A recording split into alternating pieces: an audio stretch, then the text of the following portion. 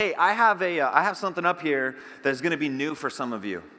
See, we used to use these things all the time. Anybody know what this is? Yeah, have you seen these before? Yeah, so like for some of the younger generation, like this is the first time you've seen one of these, all right? Because our phones do such a good job with this now, right? But who loves maps, by the way? I mean, maps are fun, right? We used to you have them up on your wall. It's like, where should we drive today? You throw a dart at it or whatever. Have you done that before? But sometimes it's just fun to like open up a map and just look, and you just see all the different places. I found one of Oregon. Maps are expensive, by the way. I don't know if I found that out a couple days ago when I bought this guy. But it's fun. You open it up and you just see like all these places in our state that you kind of forget about, I was over in Central Oregon yesterday, the day before. I went to Smith Rock. Beautiful. Get to Smith Rock. Such an amazing place. Last weekend, we drove past Albany, waved at Pizza More in Albany, and then we went to Enchanted Forest, my first time at Enchanted Forest. Yes, it was my very first time. And I went, and guys, I was surprised at how good it was. I was expecting this, and I got this. Not quite this, but I got this, and I was surprised. Enchanted Forest was super cool. I keep hearing about people talking about the Wallowas, Like they're over here, right, in this part of the state. I've never been there. I'm excited. That's got to be one of our next trips is to go to the Wallowas. But I mean, maps are amazing, right?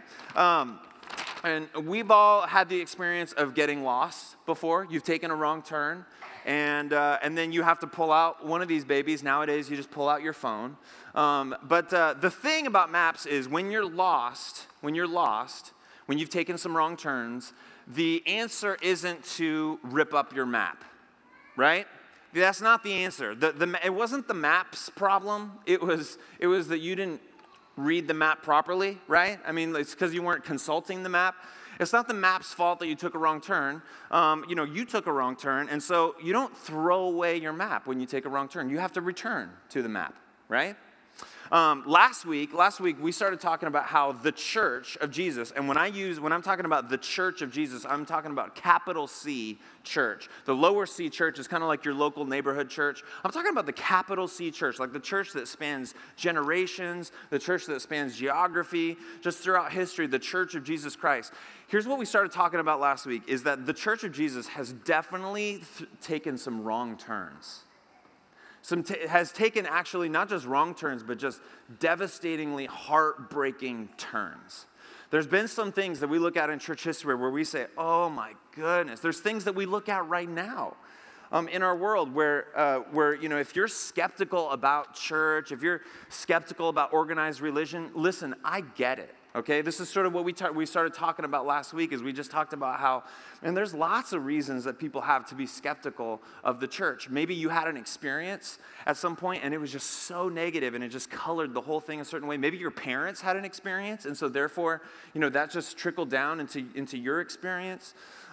Certainly we look at headlines. Certainly we look at some of the sexual abuses that have happened in the Catholic Church, and not just in the Catholic Church, but just, we look at some of that stuff and it just makes us sick, and it should make us sick. It should make us so sad. There's been some distortions and stuff. So listen, if you're here and you're skeptical about church, and a lot of people in our culture are today.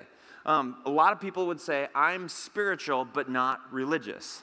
I understand there's spiritual things, but the idea of organized religion, I just can't get behind that. And listen, again, if you're here and that's how you feel, I understand. I get it. In fact, we're in good company, because Jesus, if anybody was a great critiquer, is that a word? A critiquer? If anybody critiqued religion, it was Jesus.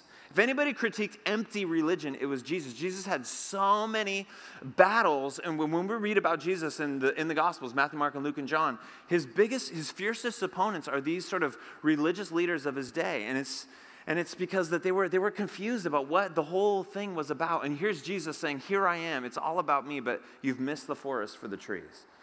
And in Matthew chapter 5, Jesus says this thing about the church. He's talking about the church, and he compares the church to salt. You maybe have heard this before. He says, he's talking to his disciples, his church, and he says, you are the salt of the earth. The salt of the earth. But if the salt loses its saltiness, how can it be made salty again?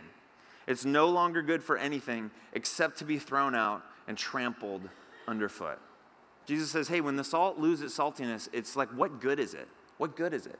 And that's what a lot of people in our day and in our culture is saying about the Church of Jesus Christ. What good is it? Really, like, what good is it? People have those questions. And so we started this sermon series last week. If you missed it, just go back and listen to it online. We're just talking about, okay, but what good is the church? And the answer with the church isn't to throw it away, just like you don't throw your map away. The answer is to get back to the foundation of what the church is supposed to be about. In fact, if we said this last week, but if you're taking notes, you can say this. The answer isn't to reject, reinvent, or refurbish the church. That isn't the answer, and that's what a lot of people tend to do. I'm just going to reject it. It's just a load of garbage. Or we'll just sort of reinvent it, and just sort of, we'll get together and play Scrabble, and we'll call that church, or whatever. We just kind of like, we're so frustrated with organized religion that we just create these things and call them churches, but it's like, man, is that church? Or we just sort of like refurbish it. We just sort of like put something over the top. That's not the answer. The answer is this. The answer is to rediscover and to take seriously. To rediscover and to take seriously the foundation that's been there all along. So the answer isn't to throw out the church. The answer is to get to the heart of what the church is supposed to be. And so that's why we started this sermon series. So we're going to take the ball down the field today.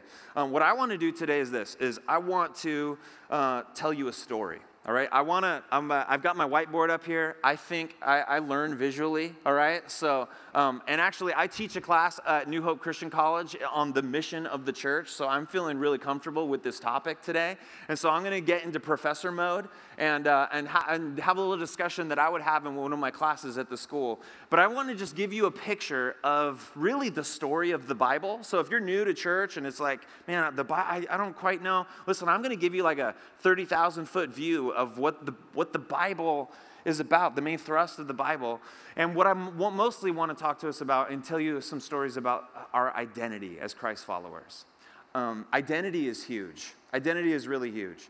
I've been reading a bunch of studies lately about how long-lasting behavioral change in our lives, if you're trying to change a behavior in your life, if you're trying to change a habit, that long-lasting behavioral change it'll never be long-lasting if it's just driven by willpower.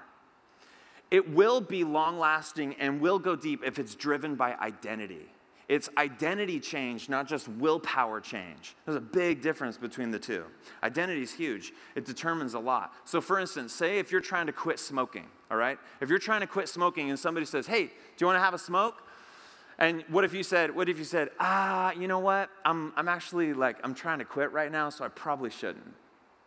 See, inside that answer that you just gave is, man, I'd really like to, but I'll hold out as long as my willpower will allow me to. That's what that means. I'd really like to, but I should probably not. I should willpower. As opposed to this, what if somebody came up to you and said, hey, do you want to have a smoke with me? And you say, no, actually, I'm not a smoker. You see the difference? See, if you're trying to, and they've done studies on this, by the way. I'm preaching to some of you right now. You're like, ooh, this is good. I might try to quit smoking. Because, see, if you're approaching quitting smoking or anything else, if it's just like, oh, I'm going to try and I better not to, it's going to be really hard. You're going to go as far as your willpower will take you. But what if you take a different approach? What if you're trying to quit smoking and you just say, you know what, I'm not going to smoke because I'm not a smoker. I'm not a smoker anymore. That's an identity statement. See, that's way different. Way different. Hey, I don't smoke because that's just not what I do now. As opposed to, oh, I better not, and it might be hard, but, I don't really want to, but I probably will later. Such a big difference. Identity, identity, identity. And so I just want to give you a picture of what our identity is in Christ. Okay, so I'm going to draw you a picture. I actually drew this picture several months ago. I'm drawing it again. Repetition is never a bad thing. Okay, so check it out. And I might be in the way of some of you. I'll move around. Don't worry. We'll do my best. I've tried to find my best. I tried all these pens out. This is the best pen. Okay, but here's where the story of the Bible starts. This is what we believe as Christ followers, is that you have humanity. I'm going to draw a big H up here. You got humanity. God, well, he creates all things. He creates all things, and it's good, and it's good, and it's good, and it's good, and it's all supposed to point to him and reflect him. But then he creates this one thing that's going to reflect him more than anything else, and that's he creates male and female. He creates humanity. He creates these people who are made in his image. And it's their job just to live in this beautiful world that God created. They're going to be partners with him.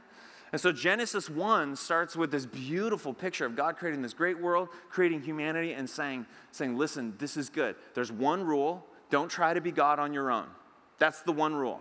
Let me be God. I don't want you to be God on your own. Let me be God. That's my job. You do your job. I'll do my job. That's the one rule, okay? This is not a God of rules. This is a God of saying, listen, things will go well for you if you let me be God. But if you try to grab the reins for yourself, it will not go well. Things will break down. And so, things are good. How long do the good times last? About 2 pages, all right? It lasts about 2 pages. And then we have this big comic book kapow, all right? This big kapow that happens where they decide, Adam and Eve, they say, no, we want to be God. We're going to trust ourselves and not you. And just like God said, here's what happens is when human beings did that it introduced decay and death. That the upward motion of creation that God had created, now things are starting to spiral. And we see that it doesn't go well for human beings. And what we see is that we see all these just like splintering, all this like decay that happens. It happens in all sorts of ways. Adam and Eve they're mistrustful of each other, and so they have to cover themselves from each other. They run from God. There's this separation that happens. But also what happens is there's like emotional stuff, brokenness that happens. There's all sorts of relational stuff broken that happens. And as you continue to read Genesis, and you go through Genesis, and you go through Exodus, and Leviticus, and Numbers, and you just start to read through the scriptures, and you'll see that things are not going well. And that human beings now are fractured, now they're fighting. And instead of this world where things are supposed to be, where we're supposed to have this deep humility and God's on the throne and we're just following him, and instead it's fracturedness and brokenness. And so things are not going well. Things are broken. In addition to all this, in addition to like what the Bible would call that sin, in the midst of our sin of us just wanting to be God, what the Bible tells us too is that there's like other forces at work that are like forces that it's hard for us to see. But the Bible says that there's like these spiritual forces at work, over like that are sort of informing this, that are sort of like creating these opportunities for us just to trust ourselves and not God. And that there's these other outward forces that are, these demonic forces that are just trying to trip us up and pull us back, and that those things, we're battling against those too. But God's got a plan. And out of all this crazy chaos, God's gonna pick like one group of people out of the midst of this. And he's picking them not because they're better. He's picking them not because like they're more important to him than everybody else. But God's plan is that he's gonna pick this family. And he's going to, in a way, like work with this small family like he hoped to work with all the nations. And that his hope was that in working with this one family, that the nations would see that it pays to let God be on the throne. That's how we're created to work. And that when we don't do that, it all breaks down. Just like if you were to try to pop popcorn in your espresso machine. It's not going to work, all right? If you try to brew coffee in your popcorn machine, it's not going to work. And so therefore, it's just not going to work when we try to be God on our own. So God pulls out the Israelites. And he says, let me be God. Let me be king. And sometimes they do. And a lot of times they don't. And things don't go super, super well. But God's got a plan. He's going to send somebody out of this family. And his name is going to be, I wrote a J there. Okay, thank you. I was helping you out. That this Jesus is going to come and he's going to be like the human that we were meant to be but couldn't be. That he's going to be the Israelite that could be the true Israelite, but that the other Israelites just couldn't be. And that through Jesus, that God is going to work all of his covenants out through Jesus, that God's going to sort of create this agreement, this relationship in a way with Jesus that's going to just like trickle back and make all things right again. What's crazy is that the Bible makes this claim, and that we Christians believe that Jesus wasn't just a guy, but that he was a guy, but he was also God in the flesh. That in a way, God is sending himself to be the one that's going to be the covenant keeper. And so Jesus comes and Jesus shows us how to live. He shows us what it looks like to follow him.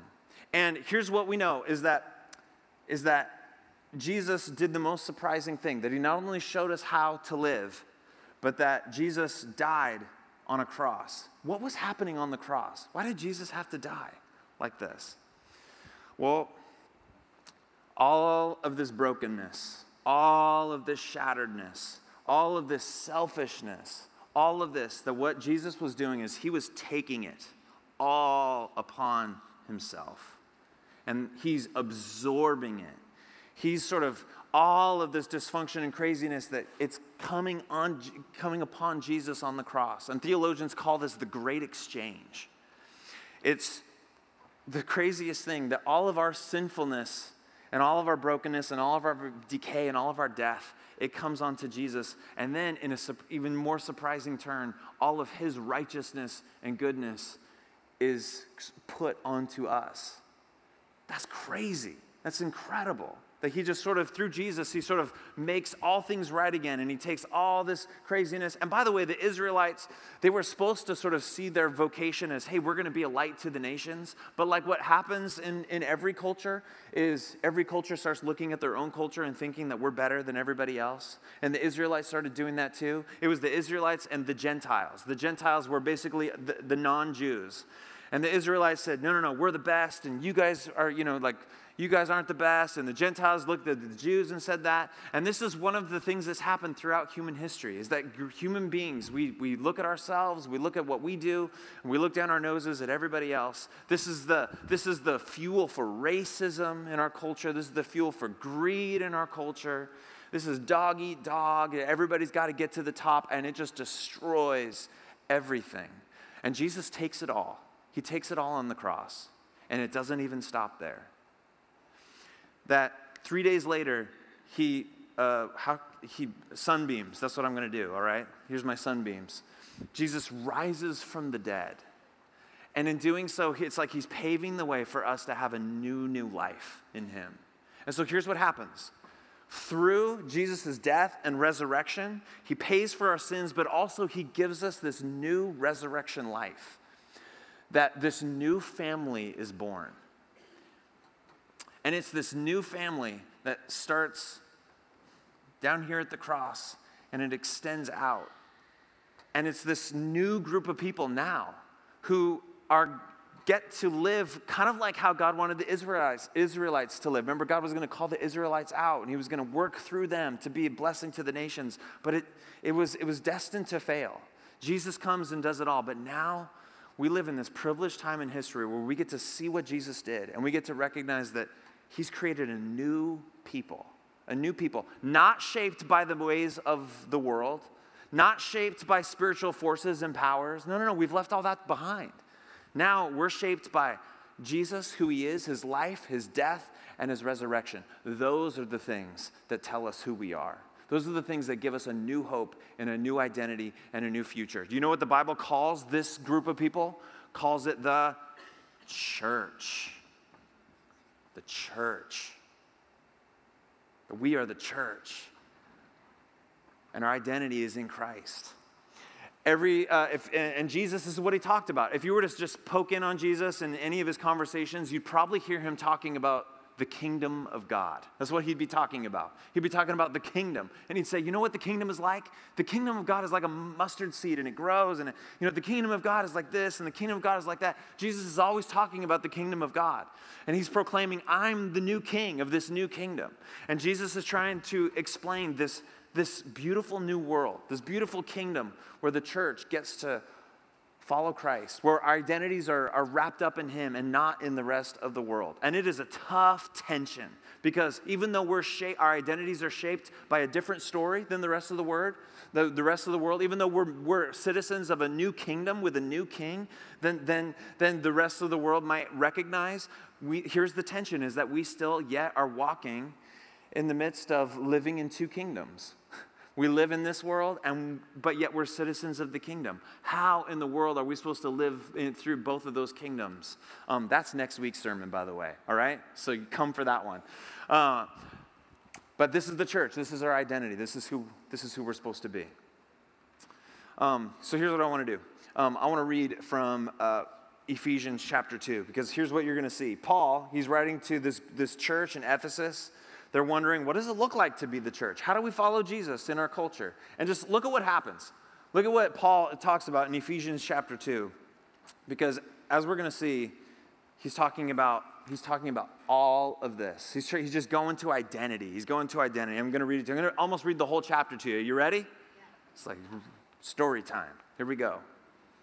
Ephesians chapter 2. Here's Paul, one of the greatest apostles and leaders. He says this: "As for you, you were dead in your transgressions and sins, in which you used to live when you followed the ways of this world and of the ruler of the kingdom of the air, the spirit who is now at work in those who are disobedient." He says, you used to live this way. Like, this is the kingdom that you were in before. But then he says this: "All of us also lived among them at one time, gratifying the cravings of our flesh, following its desires and thoughts.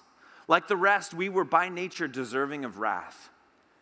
But because of his great love for us, God, who is rich in mercy, made us alive with Christ, even when we were dead in our transgressions.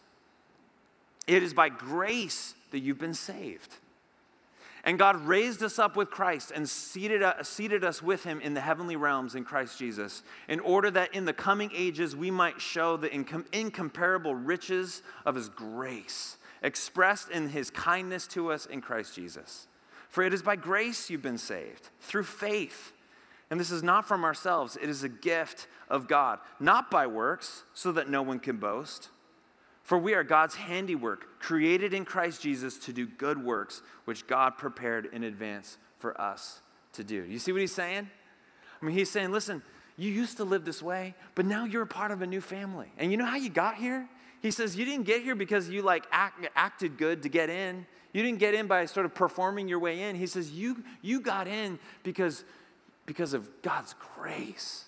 And all you had to do was just acknowledge that you need grace. All you had to do was just have faith in Jesus and what he did for you, what he did on the cross and how he gives us new life because of Easter Sunday, because of the resurrection. That's all you had to do. It's all because of his grace. Do you see the way in to this new family?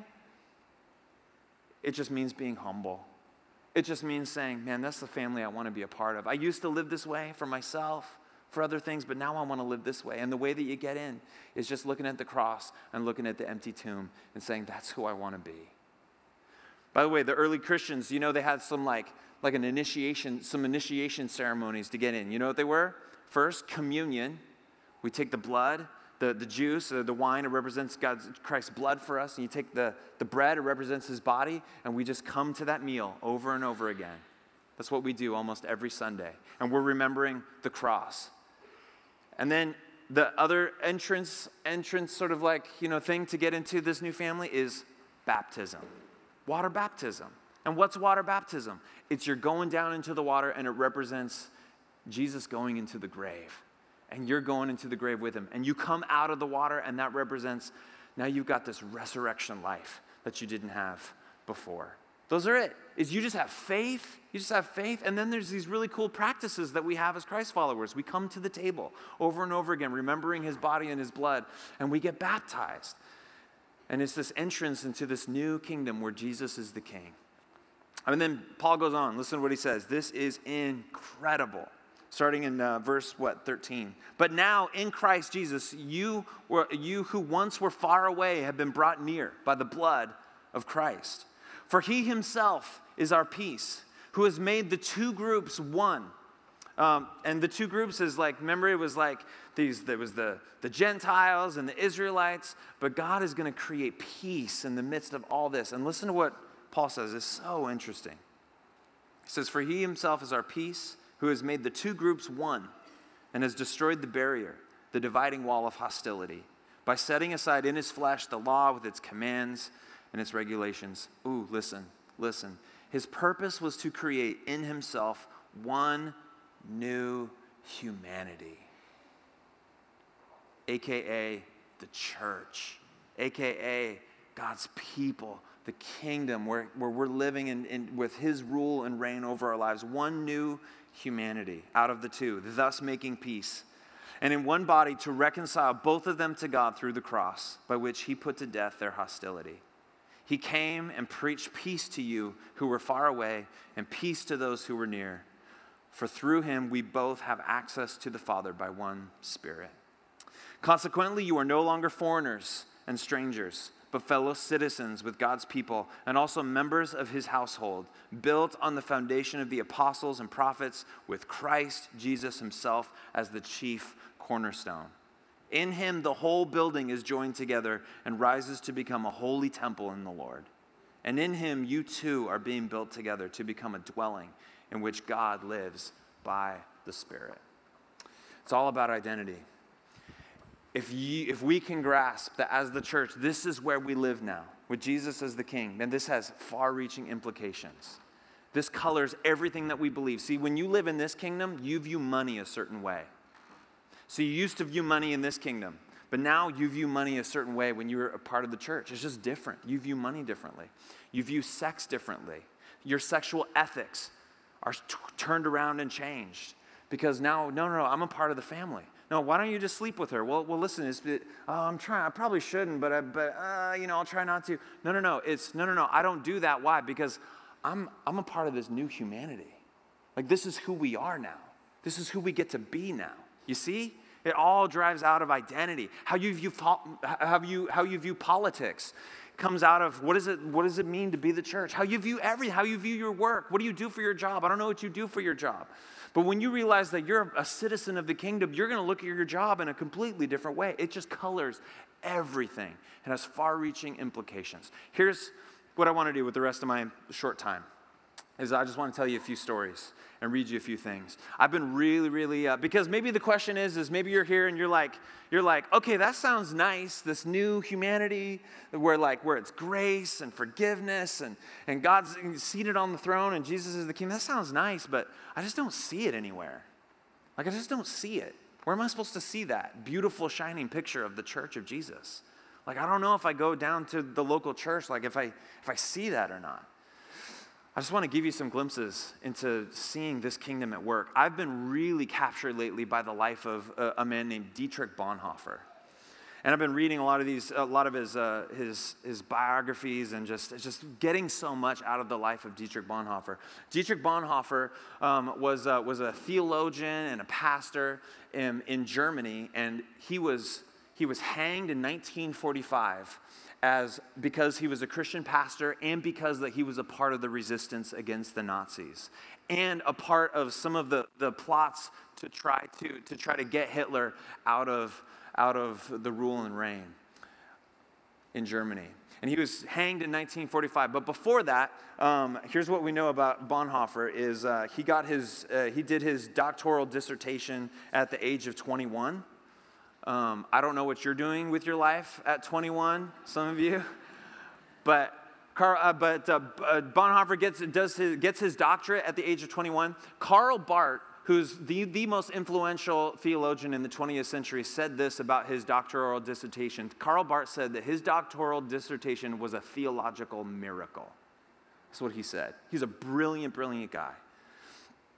And so he's pastoring churches, and the temperature in Germany is starting to rise, and there's pressure coming from all sides. Are we going to be faithful to Christ, or are we going to compromise and sort of turn our eyes away from what's happening with the Nazi regime?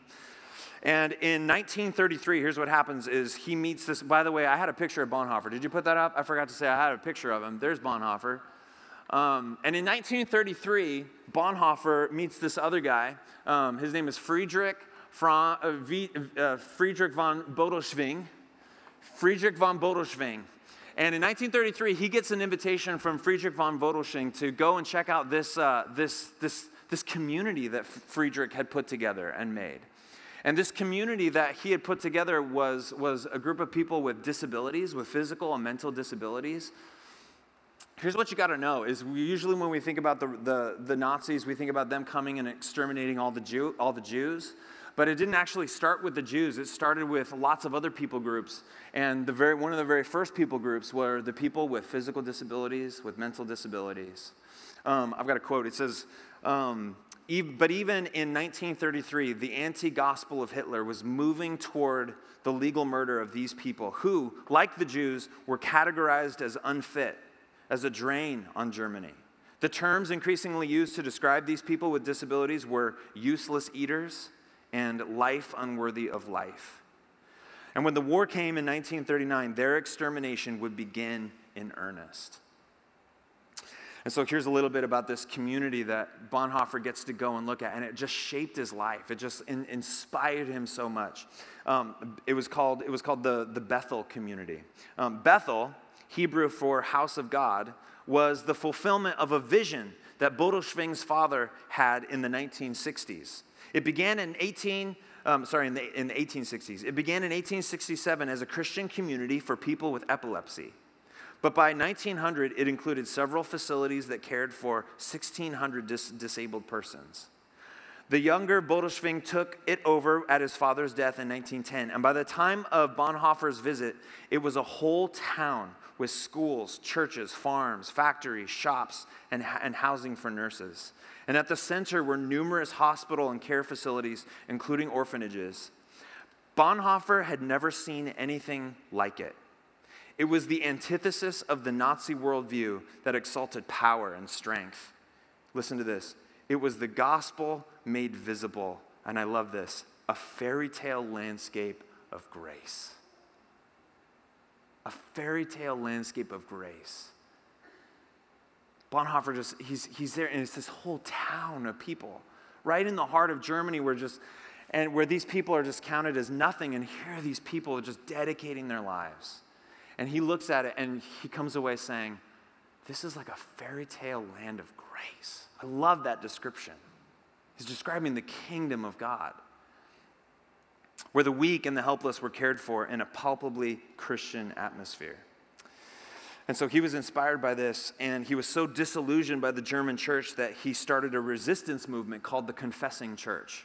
And they called it the Confessing Church, Bonhoeffer did, because they were confessing very boldly that Hitler is not in charge of the church, Jesus is in charge of the church. And so they were called the Confessing Church, and they were getting pressure from all sides, from everywhere. And so Bonhoeffer, he decides to start an underground seminary, an underground Bible school. And it was just a small school at the time, 30, 40 students tops.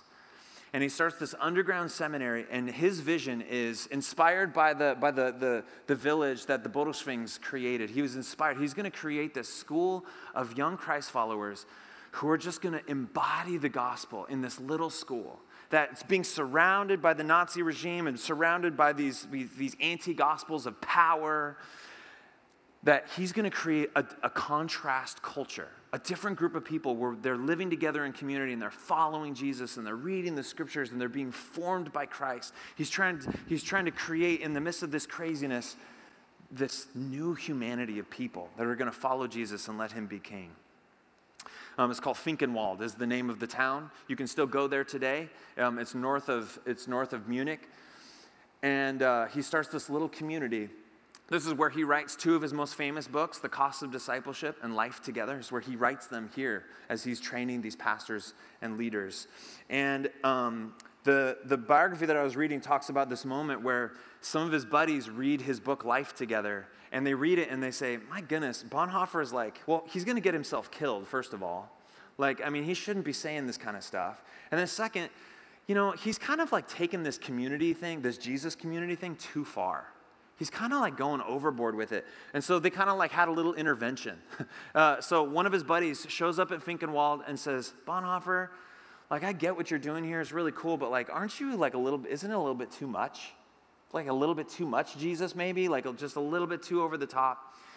And so what Bonhoeffer does is he takes his friend, he takes him down to the river, he gets in a boat, they row across this river, and he takes him on a little hike, and he takes somebody up onto this little hill, and he takes his buddy up to the top of this little hill, and he look out, and in the distance they can see a landing strip where the Nazi planes are landing, where they're being refueled and restocked, and they see the soldiers running around and marching in formation. And he has a moment on top of the hill. And this is what Robert Marsh says in his biography, Strange Glory. He says, Bonhoeffer spoke of a new generation of Germans in training. He's looking at the Nazi and he says, whose disciplines were formed for a kingdom of hardness and cruelty. And then he says, it will be necessary, he explained, to propose a superior discipline of life among the Christians if the Nazis are to be defeated. He tells his friend, you have to be stronger than these tormentors that you find everywhere today. And so they go down from the hill, and they get in the boat, and they ride back to Finkenwald. And John Tyson says this, he says this, here is Bonhoeffer pointing at a ragged little school for preachers, and then pointing at Hitler amassing his troops. And in the prophetic tradition of contrast, he says that the people of God must be stronger than the discipline of the world around us. This must be stronger than that. Bonhoeffer is looking at the Germans with their planes and their strength and their power. And then he looks behind him at this little tiny dinky school of Christ followers. And he says, listen, I'll tell you what. You want to know why I'm so passionate, Bonhoeffer says? You want to know why I'm so committed to following Jesus and creating this kingdom? Is because, listen, this little raggedy school for preachers has to be stronger than that. This has to be stronger than that. Not because we have planes or bombs. It's because that you see their discipline. You see them marching and see how the discipline that they're giving their lives to. We have to give our lives to something bigger, to something more beautiful, to something better.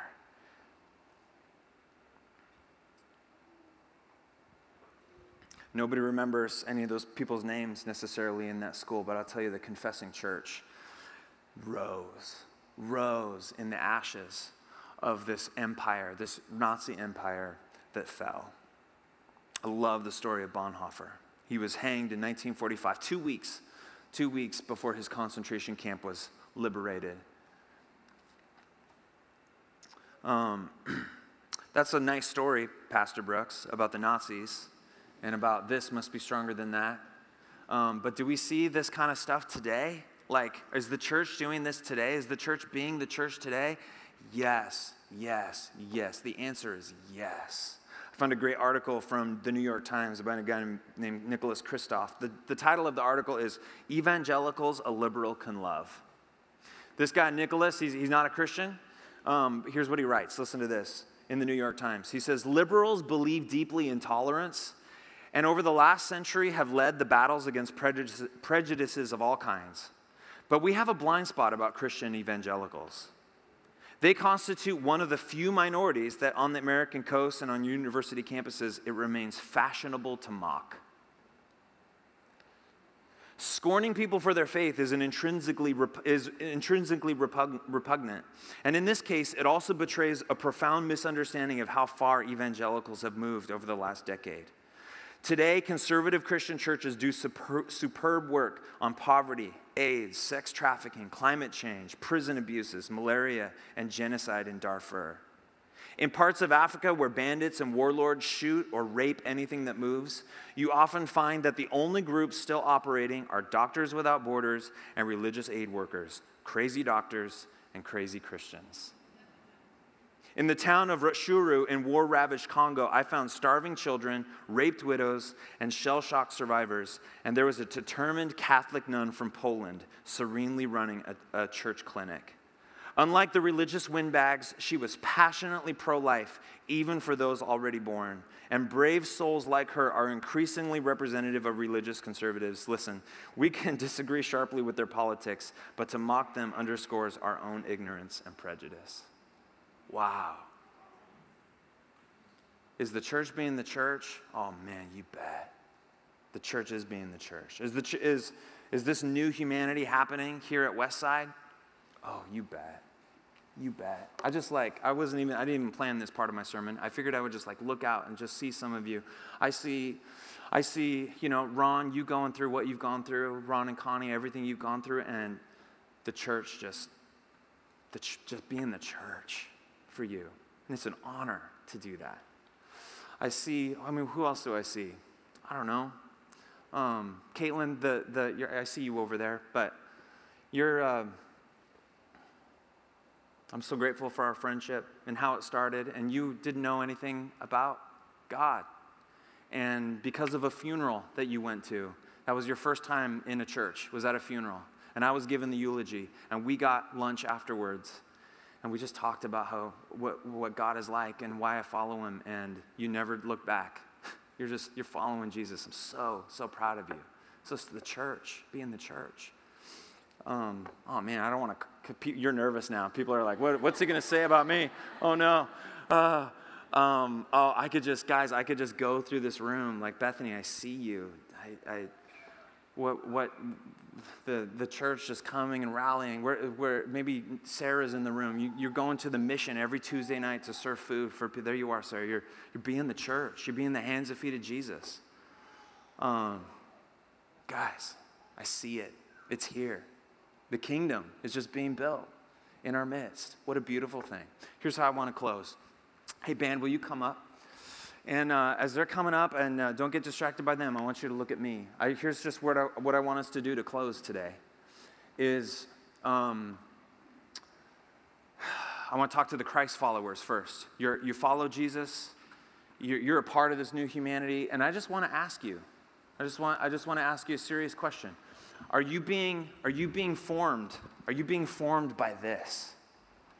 Is this what's forming your life? Is the cross of Jesus and the resurrection bringing new life? Is this the thing that's forming you? Because it's so easy to be a part of the church, but still live back here. Just to still be back here and just be formed more by Netflix and be informed more by other things than being formed by the cross and the resurrection of Jesus. Listen, I get it. It's a struggle. It's a battle. I know more lyrics to rap tunes from the 90s than I do scripture, I think. And that kills me sometimes. I'm what's wrong with me? I need to get Christ in me. Maybe you feel the same way. Listen, are you letting this new humanity form you? Let it. This is the family you're in. This is the hope that we have. Let it shape every part of you. And then I just want to talk to, maybe you're here today and maybe you don't know where you stand. You're not sure where you stand with Jesus. You're not sure where you stand with the church. I just want to, maybe there's an opportunity this morning. Maybe all your questions aren't answered. Maybe you got lots of questions about Jesus and who he is. But maybe just a morning like this morning, you look at this and you say, I want to be a part of that family. I want to be shaped by the cross and not by the world. I want to be shaped by the resurrection and not by anything else. I want that to be formed in me. I want Christ to be formed in me. Maybe that's the cry of your heart this morning. And I just want to give you a chance to respond to that. Enter into the family. It's a new day. It's a new season. Would you have the courage to do that?